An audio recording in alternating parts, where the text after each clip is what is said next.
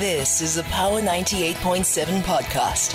Now we're talking. Subscribe to Power 98.7 podcasts in iTunes or wherever you get your podcasts. There's more on power987.co.za. Move on now to our next conversation with the incoming CEO at the Gautrain Management Agency, Tshepo Kgobe, who joins us on the line this evening to unpack him taking up the job at the agency and really growing the Gautrain, right? We know these are plans that are in the pipeline. Tshepo, good evening to you. Thank you so much for chatting to us. Good evening, Olthando, and thank you for having me. So, Tshepo, how was the first day at work? It was quite interesting. I think it's after 10 years of being in the agency, it was an interesting day to move into the new office. And let's talk about, those 10 years that you have spent at the agency and what that has been like, that has also really been preparing you for this moment. So in the last 10 years, I think I've held various roles. When I first arrived here, I was the senior executive responsible for technical services, which is actually the core of how the Gautrain runs and how we maintain our assurance over the system. And then the last 4 years, I've been the COO of the company, which literally means looking after the day-to-day operations of the whole business and being responsible for implementation of strategy. And then let's talk about, this role as you take it on. You do take it on in a bit of a transitionary, period with, what we're seeing with Bombela Concession Company coming to an end in 2026. What does that mean for the Gautrain, Tshepo? So for the Gautrain, what it means is that we get a chance to refresh. We get a chance to actually look at how do we improve services. Where did it go right, and what could we do better, and what didn't work out, and what do we not want to repeat as part of the process.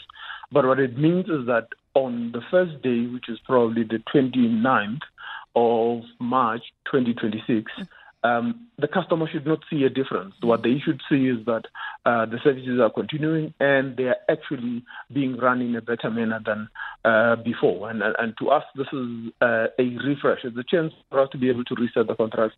It's a chance for us to be able to look at how we can do better, best practice. When you're in a contract, sometimes it's very binding, and the ability to move certain things, and it's not very easy. To us, we are very excited, and this allows us to be able to bring on a lot of additional stuff and actually fix things that we didn't do well, and that sometimes the contract stops us from dealing with them accordingly. We also know that there are plans to expand the Gautrain. Speak to us about these plans and maybe even the timelines around it. So we're looking at, there's two extensions. So to us, an expansion is us building on the current system.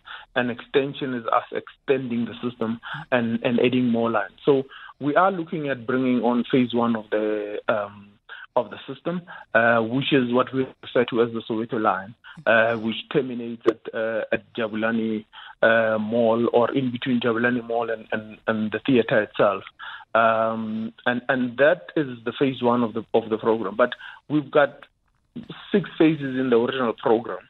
But when we looked at it again, we actually were missing out on a lot of the parts of the Gauteng that actually the residential areas have expanded too. So, and when we did the original feasibility study 5 years back, it looked right. But now, when we look at it now, it means we have to add on more tracks. I mean, we were looking at adding another 150 kilometers of railway line.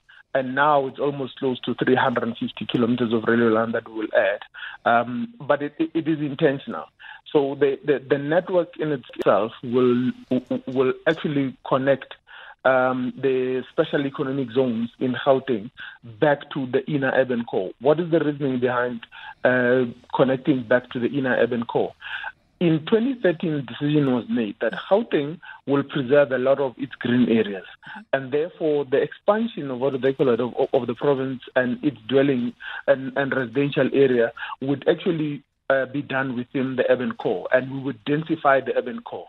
And therefore what that means is that we actually have to make sure that as we build the special economic zones, there's an an efficient and rapid mode of transport that can move both labor and knowledge workers between the urban core and the outer edges where most of the special economic zones are. And this is when we start talking about mobility that empowers an economy. So we're not just there, we're existing not just as a transport, we're a transport that actually makes the economy of Gauteng function properly. I'm really glad you mentioned this also, moving people, labor, through into places where they work, Tshepo, because a big criticism, I guess, of the Gautrain in the past has been that it is unfairly subsidized and that it favors also the middle class. It isn't accessible to everybody. And I'm wondering what your thoughts are on this, and even in making the Gautrain more equitable for. No, I mean it's a valid assessment, and by its nature, one of the things that going back to your first question, talking about the 2026 move, we take over as an agency the setting of fares, and we take the revenue risk.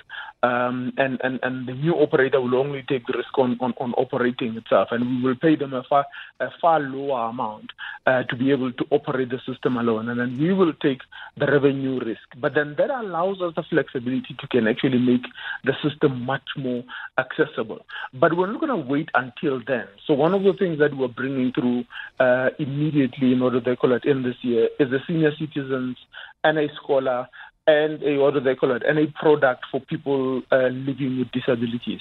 So these are things that we believe it is correct for us to do anyway, and it doesn't need to wait 2 years before we put them in place. And they will come at a very highly discounted rate, those products. And for us, we're looking forward to bringing on more products that are beneficial. We're also looking at another product that looks at, people from indigent families and on the lower side of the market itself. We want to remain an aspirational brand, but we want to be an accessible brand. Let's also talk about, making the Gautrain Management Agency more self-sustaining. What does that look like? So making it more self-sustaining, it's about us making sure that, so first and foremost, the operations of the Gautrain Management Agency itself, the money should not come from from the fiscus, and that's the initial logic of it.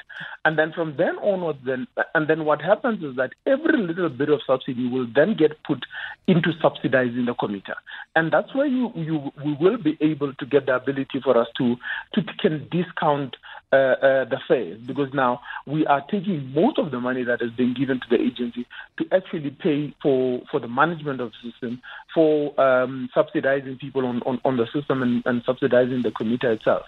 But that is important. It can only be done with us actually diversifying our revenue as a whole. With us, we've seen that we've gone into the licensing business, which is transport related as a whole. So our driver's license and testing centers are one of the first few initiatives that we're putting on. The next bit that we're adding on, and we are about to launch it in the coming month, we're actually beta testing downstairs in our pilot site. It's going to be the motor vehicle registration licensing.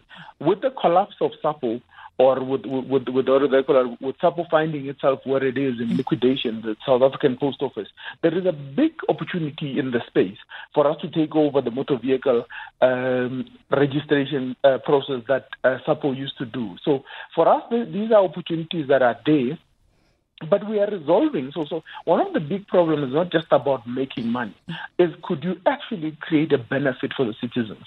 Could you actually be an agency that actually benefits the people of Gauteng as a whole as you make money? And that's more the concept of shared value. And it's not just about making money and making, the big bucks, but it's about us becoming sustainable while we benefit the people of Gauteng and we create more services for in the greater province. I must also ask you, what we've seen, Tshepo, is clean audits for the agency. I think consistently, we've never had a hiccup here. I must ask you if this is being seen as one of the most successful, triple Ps that have come out of South Africa as a whole. And also if we're seeing how else we can use this model as efficiently as we have seen it at the Gautrain Management Agency to other parts of government where, of course, a private sector and the public sector work together for something that works, something that is efficient, and something that does benefit citizens.